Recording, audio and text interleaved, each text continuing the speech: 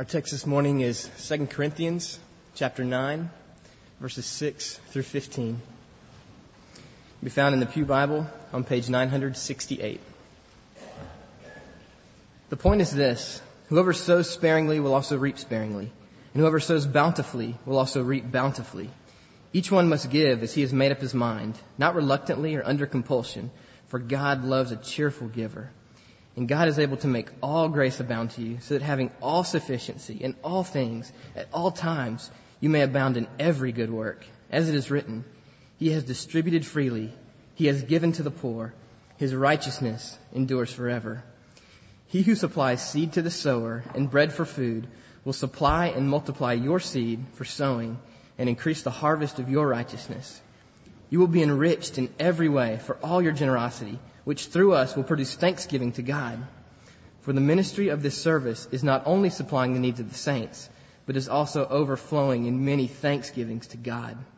By their approval of this service, they will glorify God because of your submission, flowing from your confession of the gospel of Christ, and the generosity of your contribution for them and for all others, while they long for you and pray for you because of the surpassing grace of God upon you. Thanks be to God for His inexpressible gift. Father, I thank you for the way these people, by your Spirit, have ministered to my heart this morning in song and when they opened their mouths to praise you with your word. That was a gift to me and to all of us, worth millions of dollars. Thank you for it.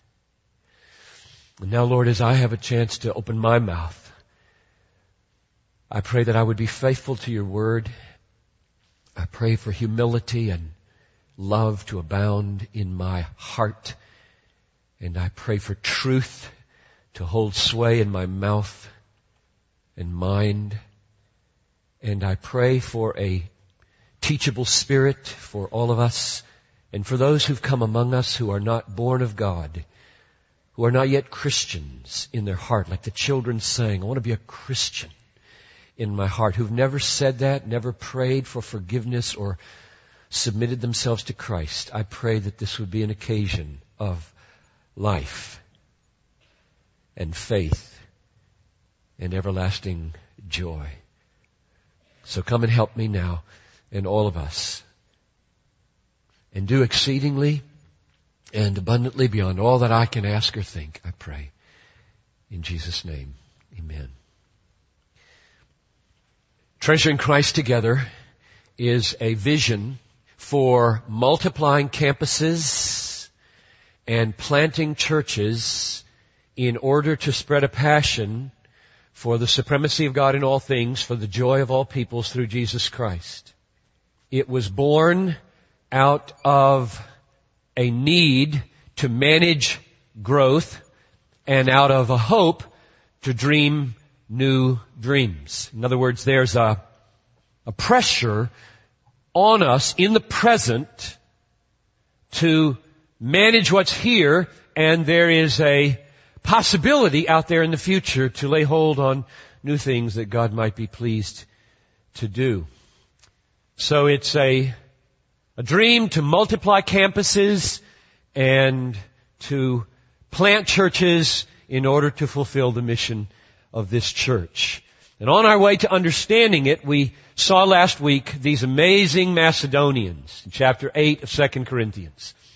Or I should probably say, the amazing grace of God poured out on the Macedonians. You remember who they were? You remember what they did? You can picture it almost. The grace came down. Verse 1, it brought affliction with it. It did not take away poverty.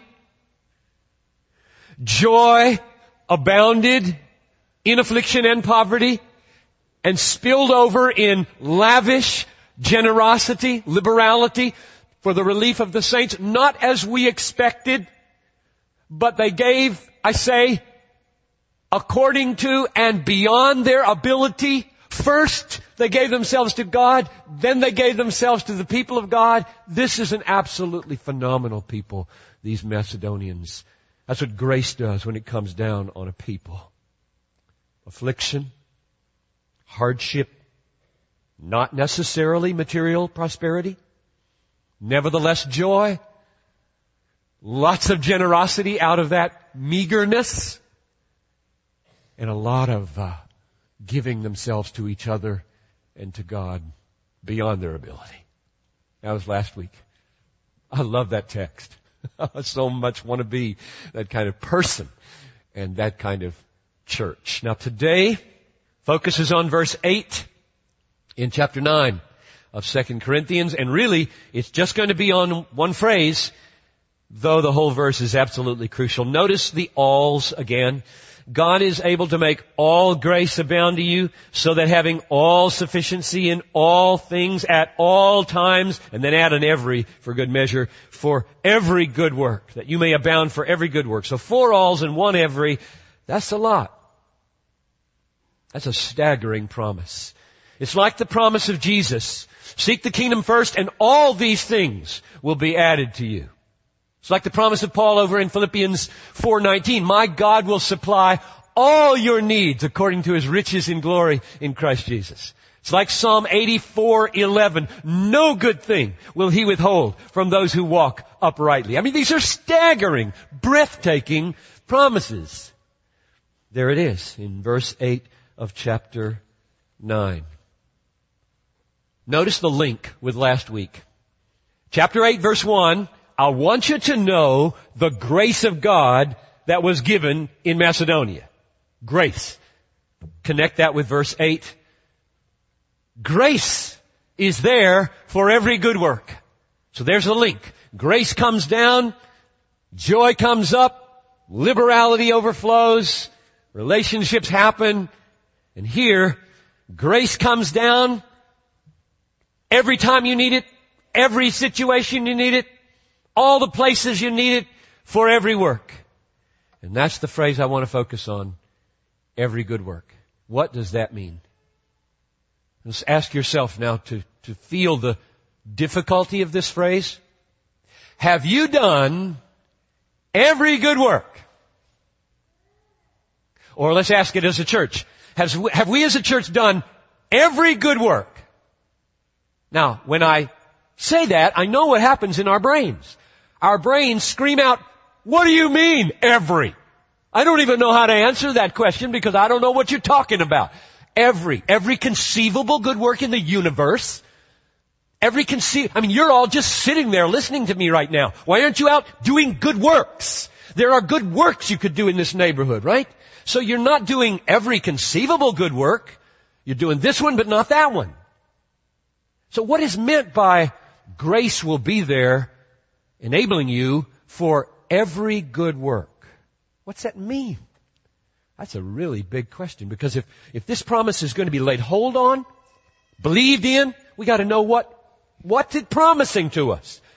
What's the every good work? I'm going to answer it from Ephesians 2:10. I'll just read it to you. We Christians, that is we who are Christians, are His workmanship, created in Christ Jesus for good works. And then you get a defining phrase, which God prepared beforehand that we should walk in them. So, I take the every good work in 2 Corinthians 9:8, not to mean every conceivable good work that you might be doing at any given time, but rather the good works that God has ordained or prepared beforehand that we should walk in them. Which just changes the question now. How in the world do you as an individual and we as a corporate body decide what those are? That's the challenge of the Christian life, isn't it? Lord, I just want to do every good work appointed for me to do according to Ephesians 2:10. So I want my whole life to be just that. Which then creates a massive challenge for a person in a church. How do you find out? How do you know? In a little while we'll be starting into Romans 12. Romans 12 begins with that issue, right? I beseech you by the mercies of God to present your body living sacrifice, which is your spiritual service of worship. Don't be conformed to this world, but be transformed by the renewing of your mind, that you may prove what is the will of God, what is good, acceptable, and perfect. It's all about finding out what every good work is for me and then this church. And so very practically, my question this morning is TCT one of those? Is the vision of purchasing a North Campus and then another campus and another campus and another campus and planting church after church after church and raising millions and millions and millions of dollars over the next 10 or 15 years one of the every good works that we're supposed to do? Well, I will come back at the end of this sermon and explain how I think the Lord has appointed for us to know that answer, whether that's one of the every good works. But since part of God's way of leading a people is through understanding the issues that they have to decide about, therefore I'm going to spend the next 20 minutes or so unpacking more of what the vision is. So put this all in the context of, as a body, Wednesday night, probably, we will have to make a decision on what the every good works include for us. And you need to have this input for understanding what we're talking about. So, I'm going to take my cue now for the next 4 points from Eric Hyatt's prophetic word, at least I heard it that way, from right over there on Wednesday night, when he said, it's a both and, not an either or vision. When that landed on me, I just said, yes! If we could all agree that it's a both and not an either or, what would be left to disagree about is proportion, and not the either or. And I think that's right. I think it's a both and vision, and we'll never wholly agree on the proportion, but we can get close enough together to live together and raise money together, and we could do this. But if we don't have the both and, if we don't agree with the both and, then we can't even talk about proportion. So let me try to tell you what I mean by this vision being a both and vision. I got 4 both ands. Number 1.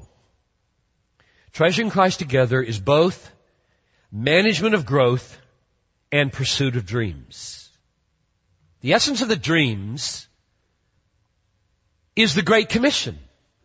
Jesus said, go make disciples in Jerusalem and Judea and Samaria and to the uttermost parts of the world. So that would include Mounds View and northern suburbs and everywhere else we can reach and the nations.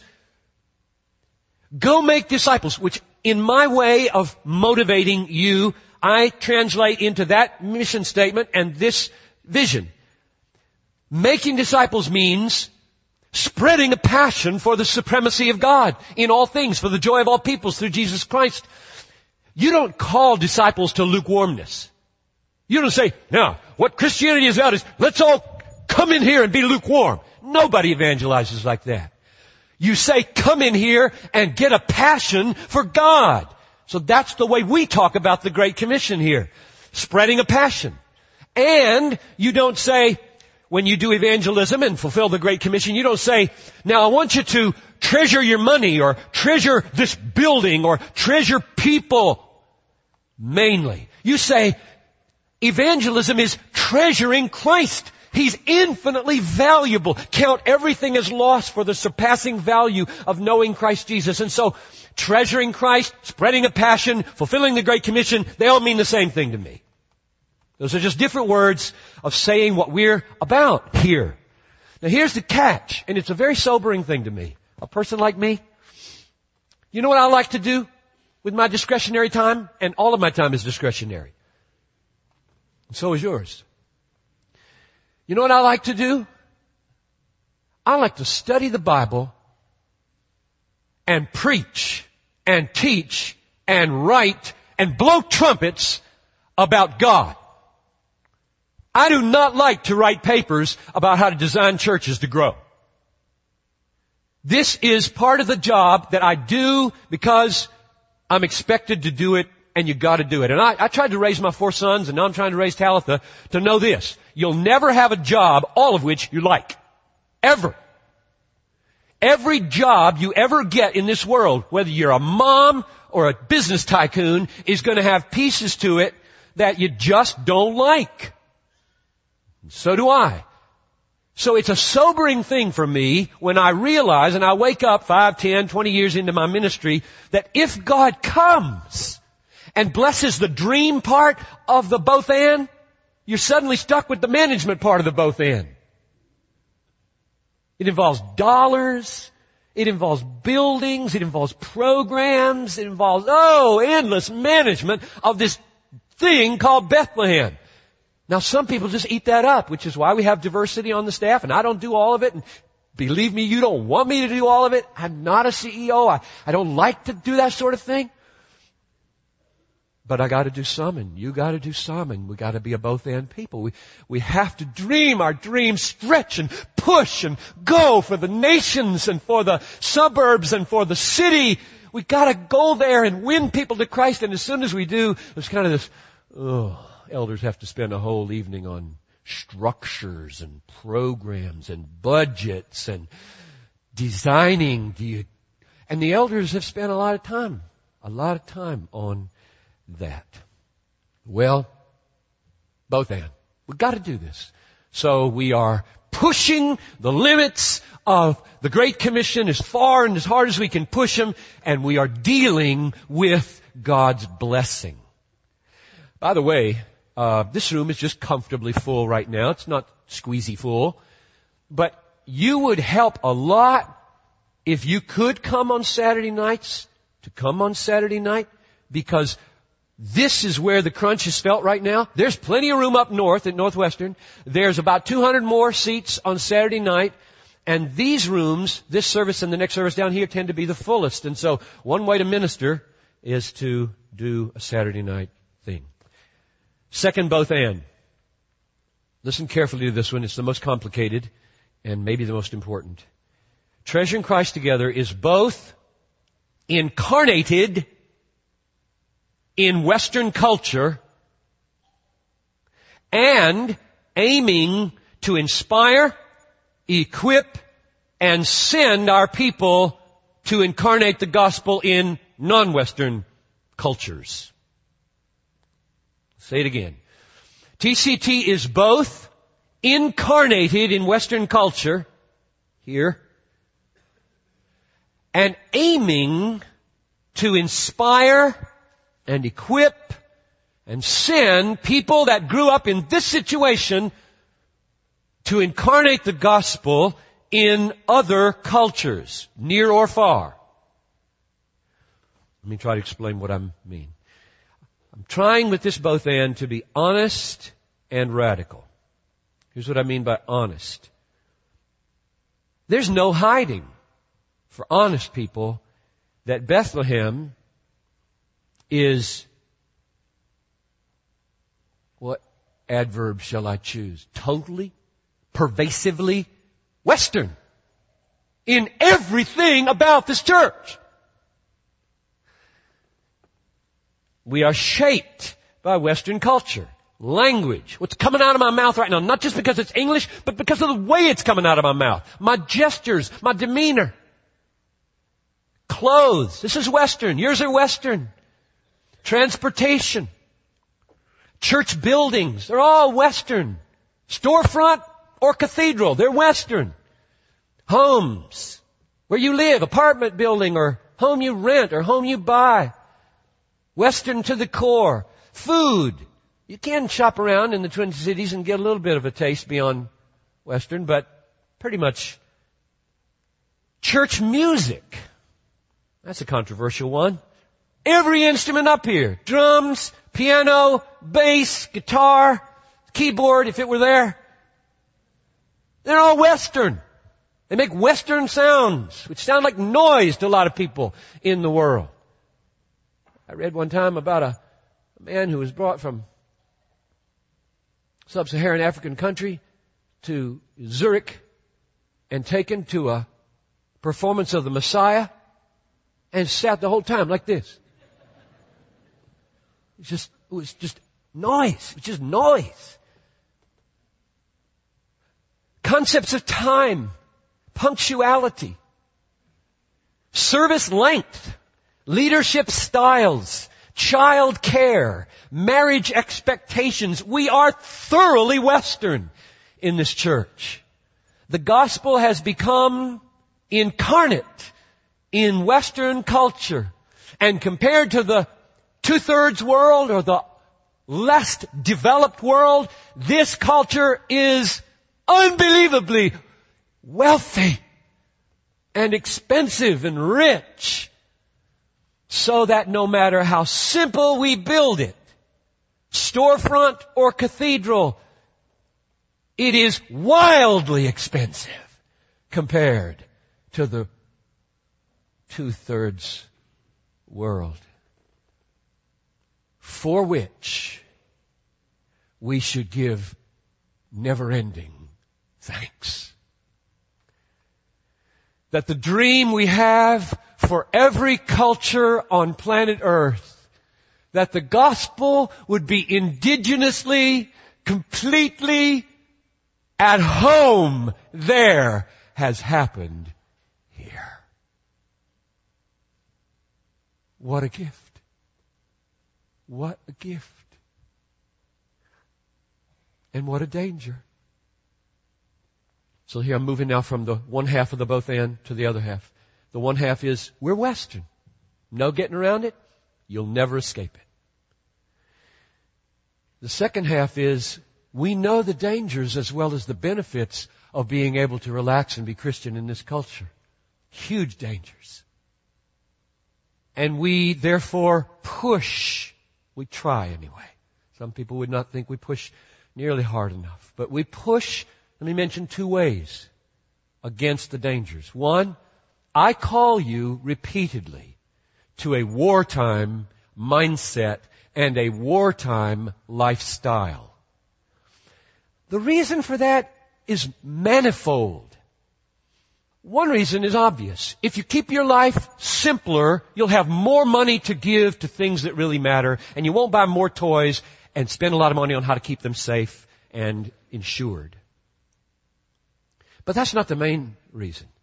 The main reason is we got to put a governor. Somehow we've got to create governors, because the pressure, the unique pitfalls of Western culture are consumerism and materialism that are pushing us and pushing us and pushing us to count more and more wants as needs. And pretty soon we're justifying all kinds of things because it's Western and because it's...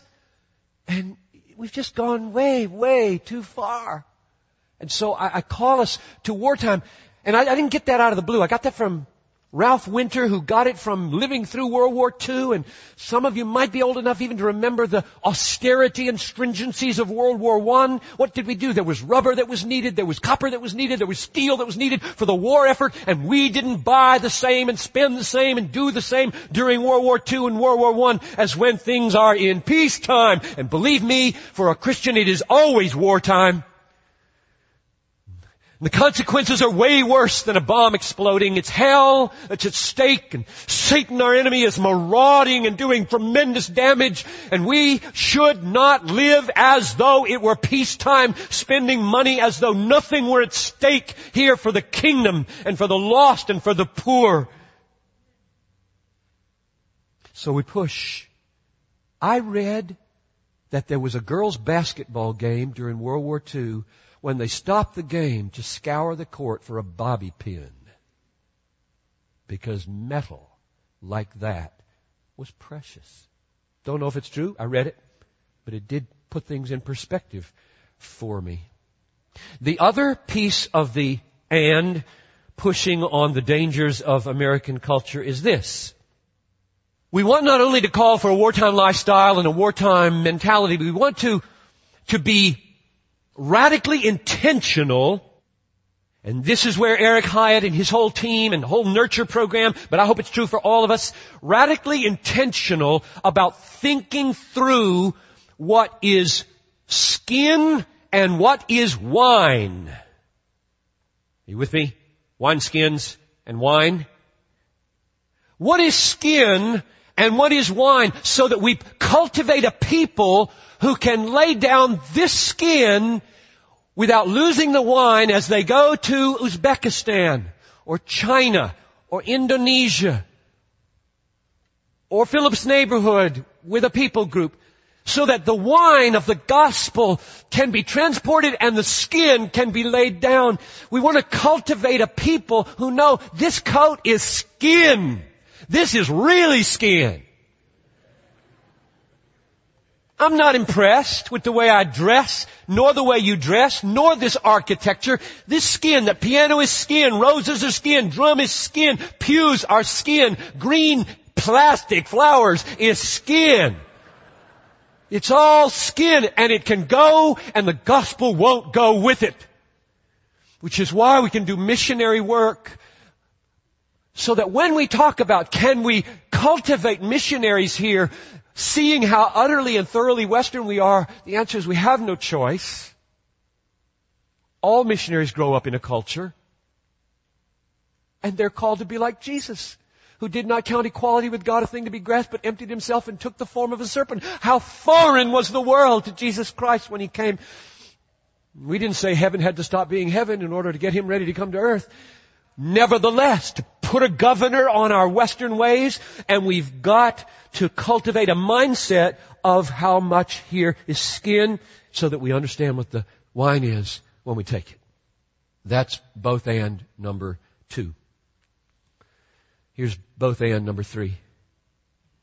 Treasuring Christ together is both the multiplication of campuses and the planting of churches. Both campuses and churches. Here's the difference between the two. Campuses are groups of people in a place under one eldership, no matter how many campuses, one preaching pastor. In our way of doing it right now, it's video. Doesn't have to be that way. There may be other ways to do it. And there may be ways to share the preaching. It's all open-ended. But shared the same preaching team or person. It's me right now. Whether it'll always be me, of course it won't. And the third is one budget. So one budget, constitution, legal entity, one leadership. A church that we plant, and God willing there will be many. We have $100,000 in our 2004 budget for church planting. Kenny is talking to 10 church planters right now. North Carolina, Kentucky, here, and you'll be hearing in the coming weeks more on the local possibilities for you to go out in a church plant from both campuses. But what's the difference? Different preacher? I don't go there. Different budget? Totally self-contained? They take their money with them. And different eldership. It's an independent reality.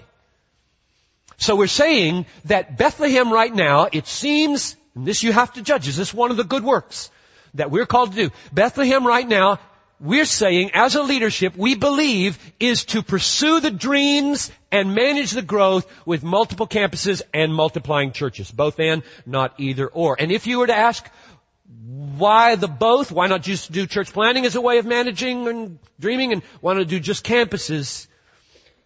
I can't answer all of that in this sermon. You can come back tonight and ask that question if you want, but I will give you part of the answer. I'm going to quote, his name slips my mind right now. Tim Keller is the pastor of Redeemer Presbyterian Church in New York, who do church planting and have 4 campuses.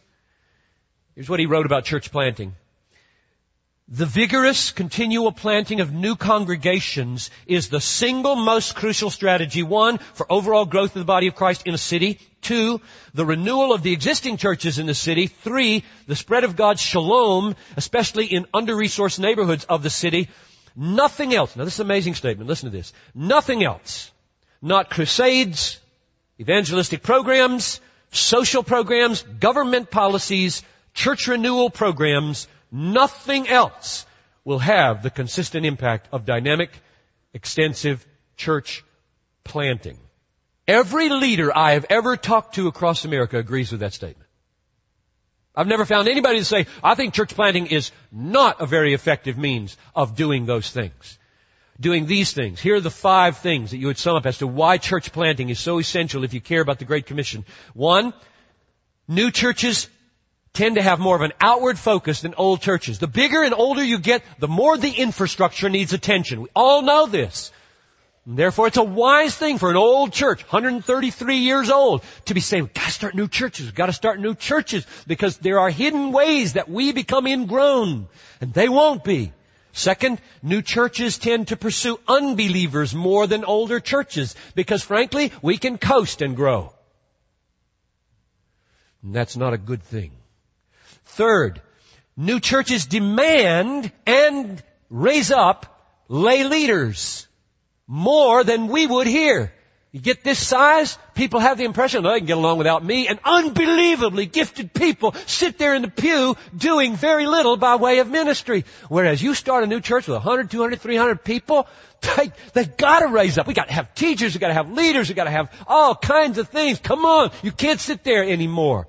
Fourth, new churches tend to be more flexible than older churches. Used to be that they would say the Queen Mary, to turn around to Queen Mary, take a half an hour. Well, Queen Mary too, I just read, can do it with these little come out the side, goes just like this. So that analogy is out the window. We are still the old Queen Mary. We are. And number 5, new churches tend to stir up life and vision in older churches. Comes back to you, which is why, this is kind of an answer to the second question, why don't you just do growth with church planting? Very, very few. Last night I said nobody, and somebody came up and gave me a contradictory example. So, very, very few churches around the country have proven that you can manage growth by church planting. God seems to grow a church faster than they can plant churches. And one of the reasons for that is that leadership development takes more time. It's not just sending away pockets of people. It's raising up more and more elders and more leaders. So, we will try to do both and not either or. We want to be like the way the parishioners talked about Charles Spurgeon. Remember the old British pastor from 150 years ago or so in England, in London. He sent away repeatedly a couple hundred of his people to start new churches. And one of his parishioners said, I read this in a biography Friday, the pastor was always pleased when such a battalion left the main army to carry on operations elsewhere. And I would be too. And I pray that God will now begin to breed in us a yearning to do that. Of course, when David prayed that we wouldn't measure our hopes on the basis of giving units and how well situated our people are to earn money and so on, that's a very important prayer because you know what happens when you plant a church while you're trying to pay for an $8 million building up north? They take all their money with them. And that's good. That's really good. That's Gideon, right? There's too many people here to pay for this building. Let's get it down to 300, not 10,000. That's Gideon. Well, God can do whatever He wants. I just think we ought to do both and, not either or. Here's the last one. Treasuring Christ together is a call both for upfront gifts and ongoing stream of income. Let me see if I can explain to you what's happening financially right now. It's a little different than I thought when we wrote this card up. So you're going to be a little confused, but if you have any brains at all, you don't have to be real confused. Just a little confused. And I'll try to help that go away.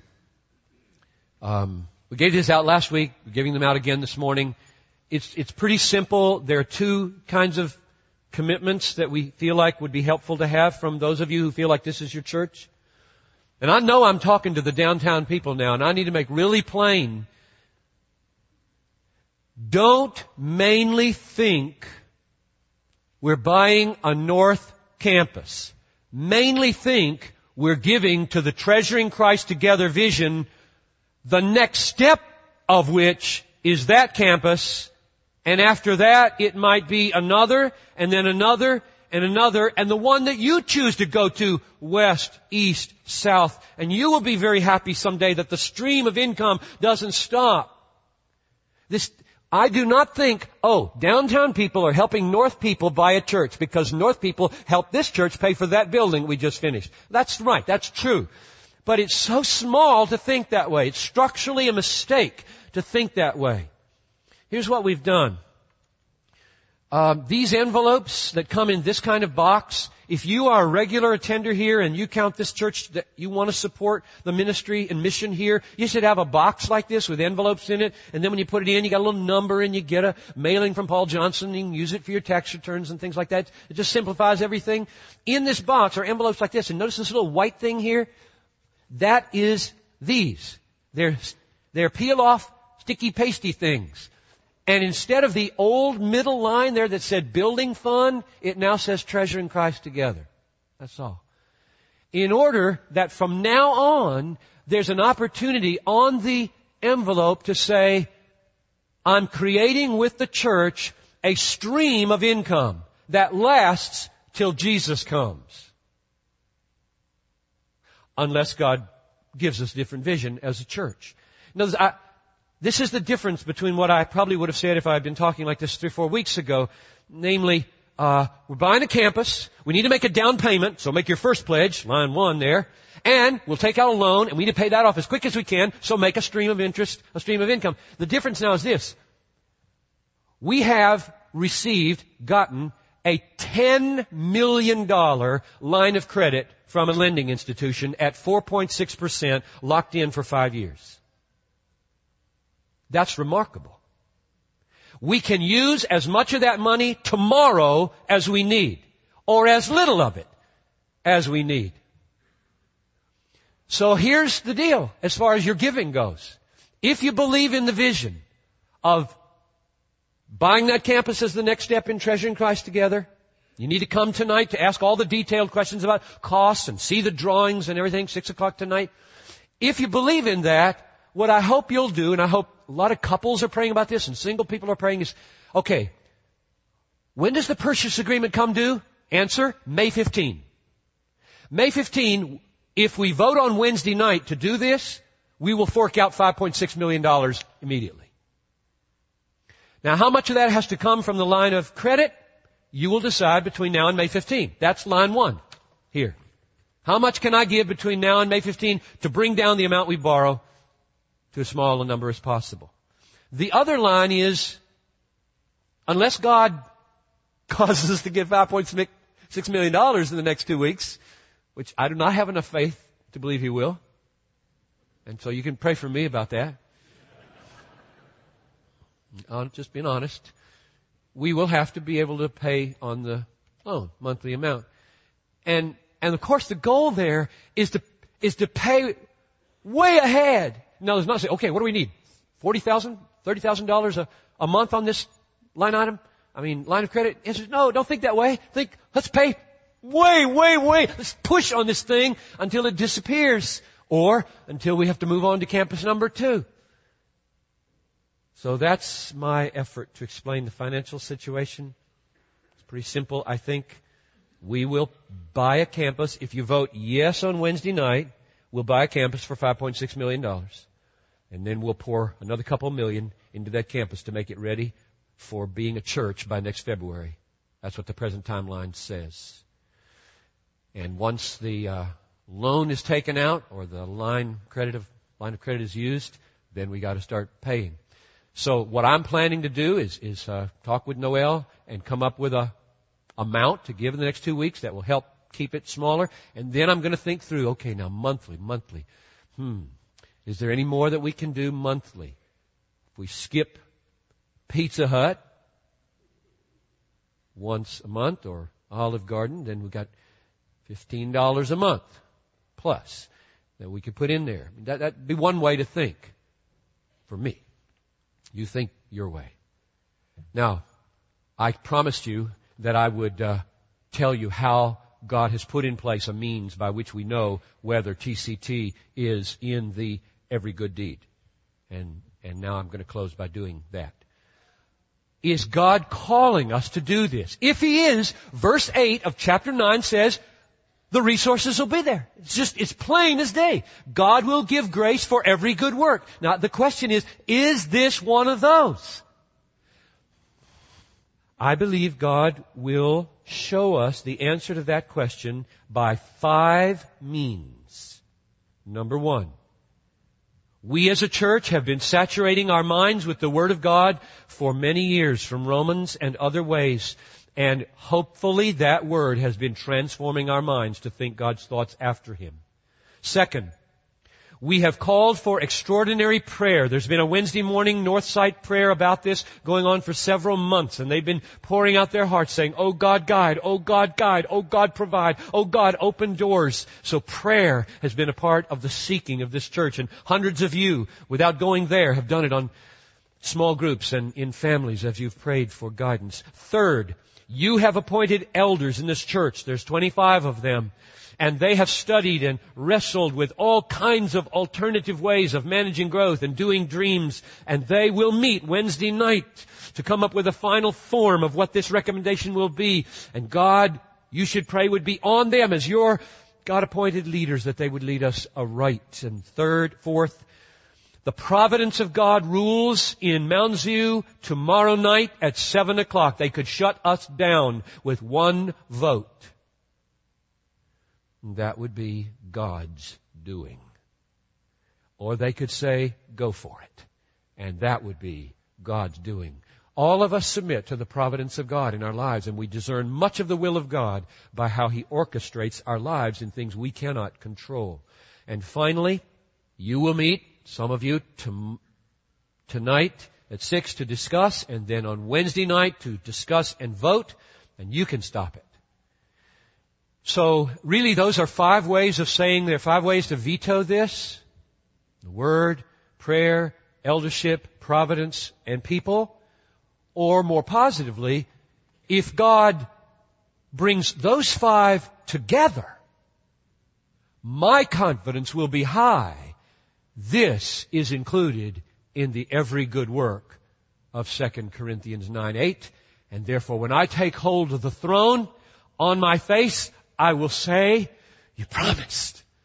All grace will be there for this good work. Let it come, Lord. Let it come. And I will get up confident that it will come. Let's pray.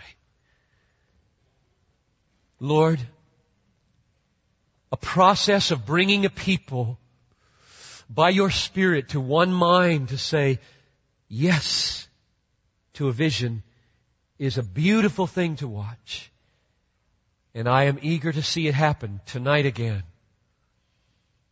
Monday night in Mounds View, Tuesday night with the elders, and Wednesday night with your people gathered.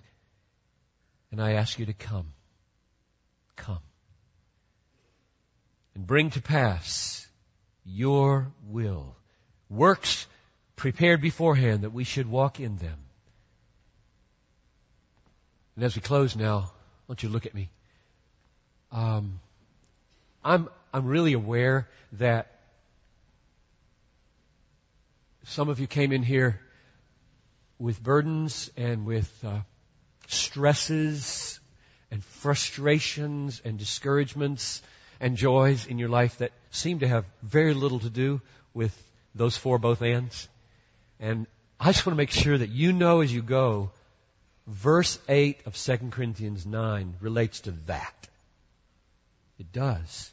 You can just bracket all those both ends as you leave and know God is able to make all grace abound to you so that you, in your situation, having all sufficiency at all times and in every way, will abound for the good works God has for you this afternoon at home and all through this week. And if it feels too heavy to make it, I'm going to stand here for the next 20 minutes and pray, and prayer team members will join me here. So with any one of us, you can come and say, would you pray some of that grace down on me because I'm facing something this week that I can't do on my own.